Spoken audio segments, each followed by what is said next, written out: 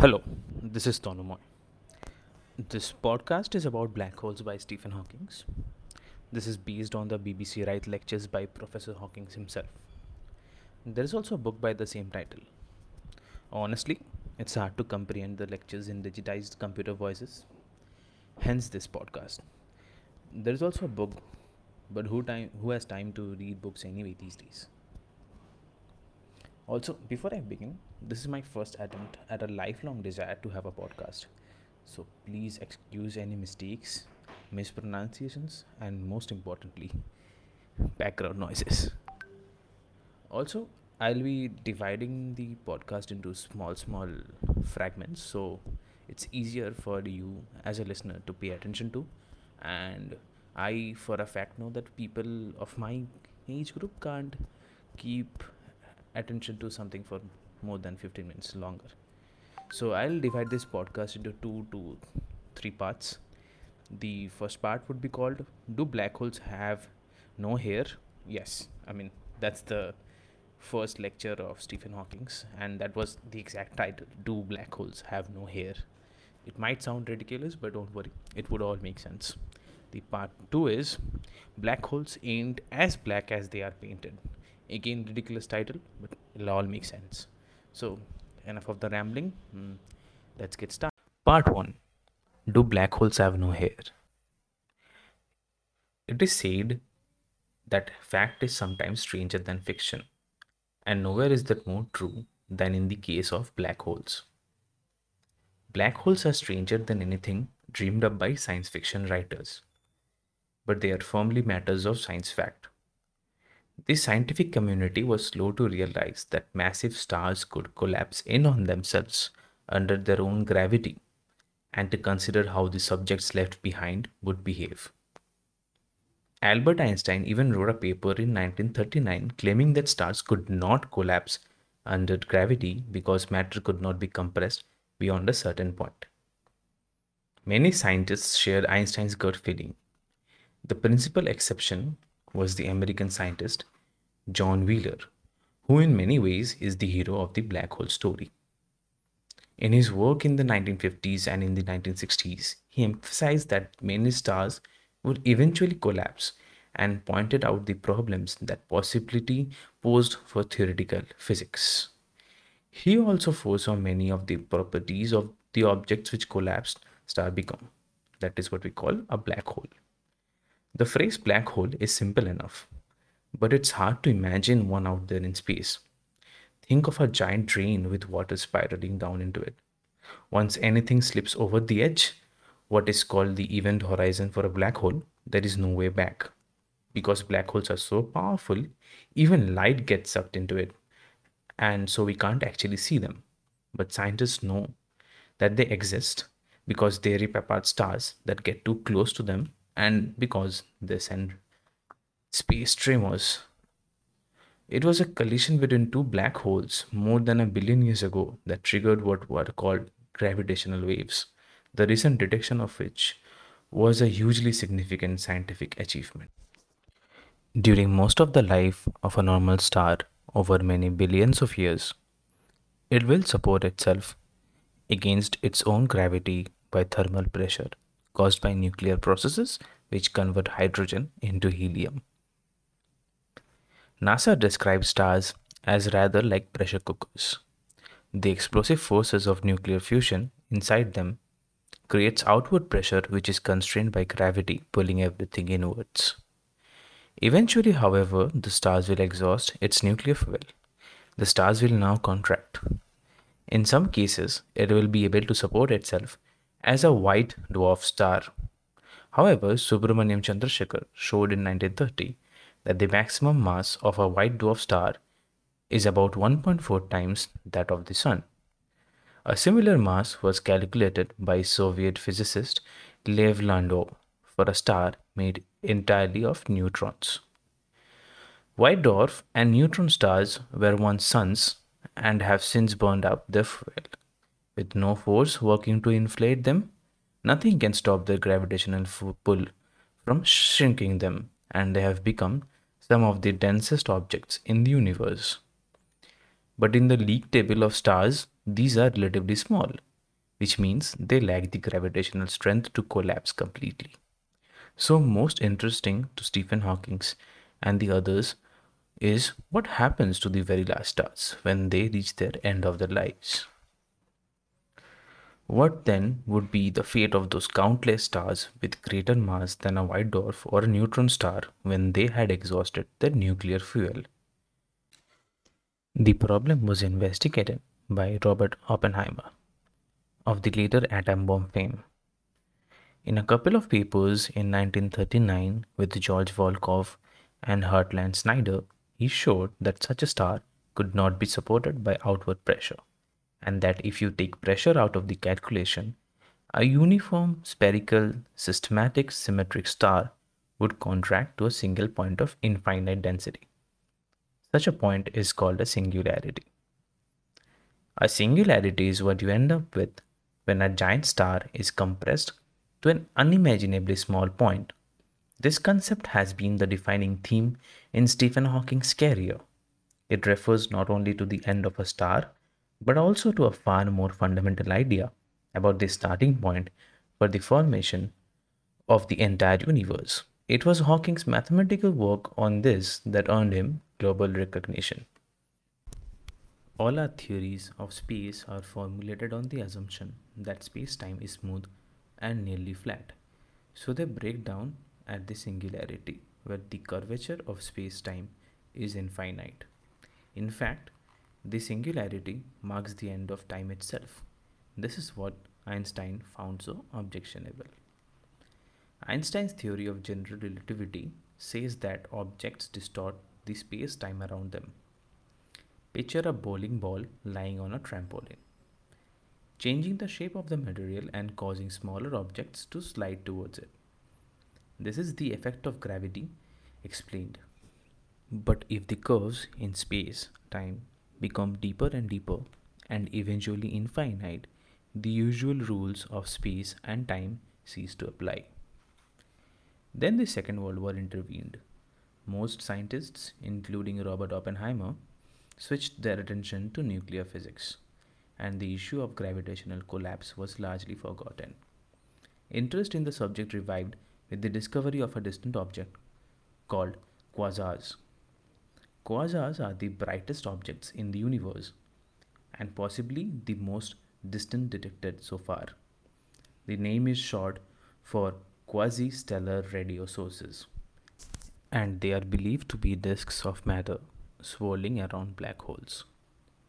The first quasar 3C273 was discovered in 1963. Many other quasars were soon discovered. They were bright, despite being very distant.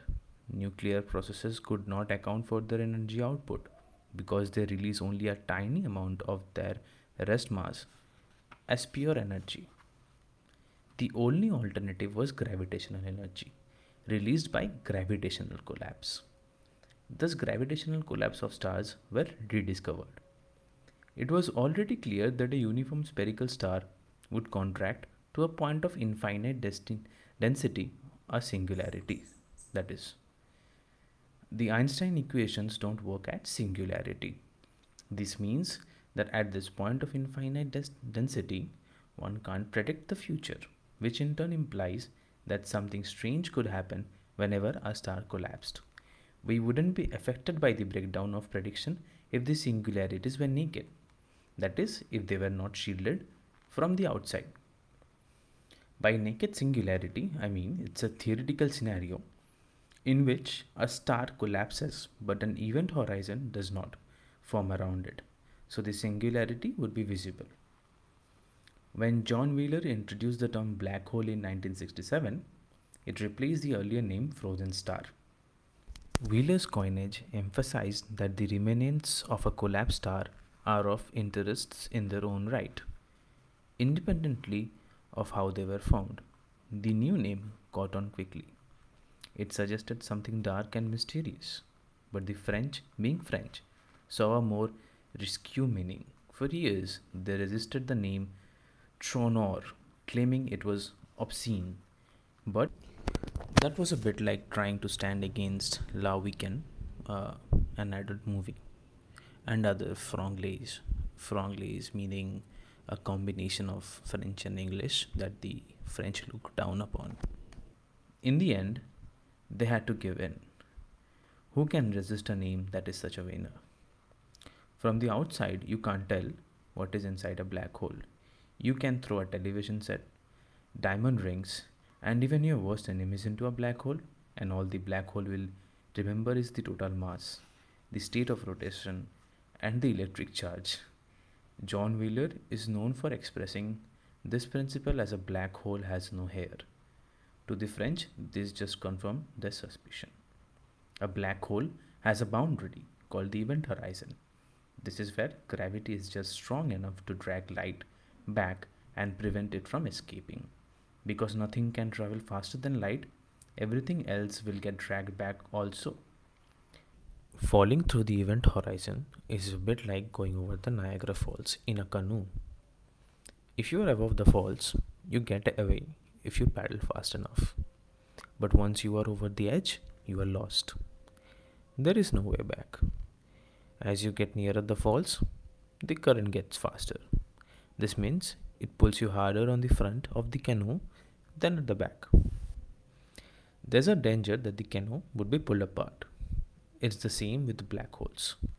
If you fall towards a black hole feet first, gravity will pull harder on your feet than your head because they are never near the black hole. The result is you will be stretched out long ways and squashed in sideways.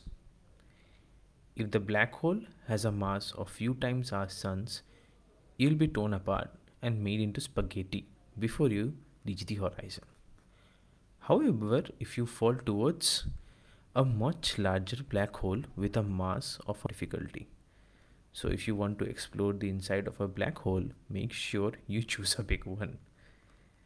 There is a black hole with a mass of about 5 million times that of the Sun at the center of our Milky Way galaxy. Scientists believe that there are huge black holes at the center of virtually all galaxies. A remarkable thought given how recently these features were confirmed in the first place.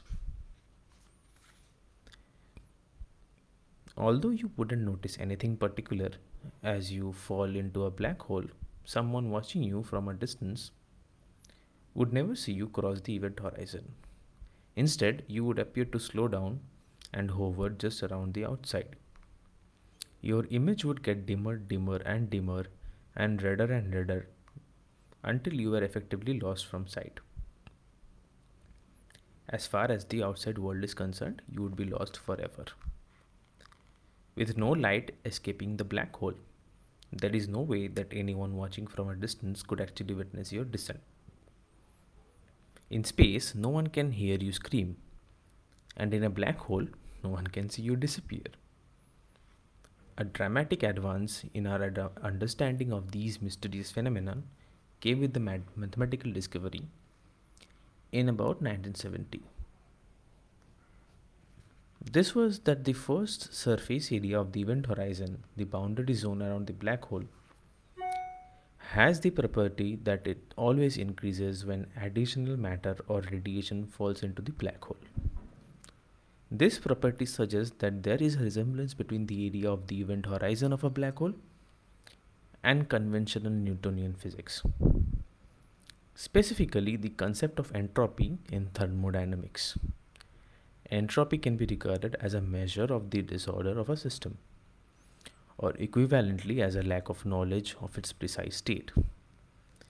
The famous second law of thermodynamics states that entropy always increases with time. The 1970 discovery was the first hint of the crucial connection. Entropy means the tendency for anything that has order to become more disordered as time passes. So, for example, bricks neatly stacked to form a wall will eventually end up in an untidy heap of dust, which is high entropy. And this process is described by the second law of thermodynamics. Although the existence of a connection between entropy and the area of the event horizon was clear, it was not obvious to us how the area could be identified as the entropy of a black hole itself. What would be meant by the entropy of a black hole? The crucial suggestion was made in 1972 by Jacob Bekenstein, a graduate student at Princeton University, who later worked at the Hebrew University in Jerusalem. It goes like this. When a black hole is created by gravitational collapse, it rapidly settles down to a stationary state, which is characterized by only three parameters: the mass, the angular momentum, which is basically a state of rotation, and the electric charge. Apart from these three properties, the black hole preserves no other detail of the object that has collapsed. This theorem has implication for information in the cosmologist's sense of information. The idea that every particle and every force in the universe has an implicit answer to a yes-no question. Information in this context means all the details of every particle and every force associated with an object. The more disordered something is, the higher its entropy. The more information is needed to describe it. As the physicist and broadcaster Jim Al-Khalili puts it, a well-shuffled pack of cards has higher entropy than an unshuffled one, and therefore its description requires far more explanation or information. Bekenstein's theorem implies that a large amount of information is lost in a gravitational collapse. For example, the final black hole state is the independent of whether the body that collapsed was composed of matter or antimatter, or whether it was spherical or highly irregular in shape. In other words, a black hole of a given mass, angular momentum, and electric charge could have been formed by the collapse of any one of the large number of different configurations of matter, including any one of a large number of different type of stars. Indeed, if quantum effects are left aside, the number of potential configurations would be infinite, since the black hole could have been formed by the collapse of a cloud of an indefinitely large number of particles of indefinitely low mass. But could the number of configurations really be infinite? This is where quantum effects come in. The uncertainty principle of quantum mechanics implies that only particles with a wavelength smaller than that of the black hole itself could form a black hole. That means the range of a potential wavelength would be limited. It could not be infinite. The uncertainty principle, which is basically a famous principle which was conceived by the German physicist Werner Heisenberg in the 1920s, state that we can never locate or predict the precise location of the smallest particles. So at what is called the quantum scale, there is a fuzziness in nature, very unlikely the precisely ordered universe described by Isaac Newton. It therefore appears that the number of configurations that could form a black hole of a given mass, angular momentum, and electric charge, although very large, may also be infinite. Jacob Bekenstein suggested that from this finite number, one could derive the entropy of a black hole. This would be a measure of the amount of information that was irretrievably lost during the collapse when the black hole was created. The apparently fatal flaw in Bekenstein's suggestion was that if a black hole has a finite entropy that is proportional to the area of its event horizon, it also ought to have a finite temperature which would be proportional to its surface gravity. This would imply that a black hole could be in equilibrium with respect to thermal radiation at some temperature other than zero. Yet, according to classical concepts, no such equilibrium is possible, since the black hole would absorb any thermal radiation that fell on it, but by definition would not be able to emit anything in return. It cannot emit anything, it cannot emit heat. If information is lost, which is apparently what is happening in a black hole, there should be some release of energy, but that flies in the face of the theory that nothing comes out of a black hole. This is a paradox, and it is one to which I am going to return to in the next lecture that Professor Hawkins provides. when I'll be exploring how black holes challenge the most basic principle about the predictability of the universe and the certainty of history, and asking what would happen if you ever get sucked into a one. So, Stephen Hawking has basically taken us into a scientific journey from Einstein's claim that stars could not collapse through the acceptance of the reality of black holes to a collision of theories over how these weird features exist and function.